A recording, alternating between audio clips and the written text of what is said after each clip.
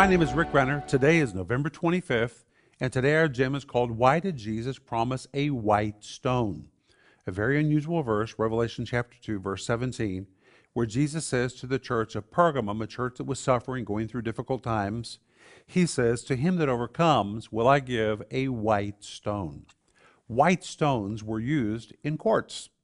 And when a person was declared to be not guilty, the jurors would put a white stone into a vase. Now, if they believed the person was guilty, they would put a black stone into the vase. But a white stone meant clear, not guilty. And by using this word, Jesus says to him that overcomes, you will be declared not guilty. The slate will be cleaned.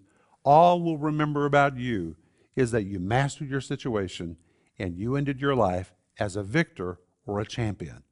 And that's why Jesus says to him that overcomes, I'll give a white stone, my declaration that you came out on top.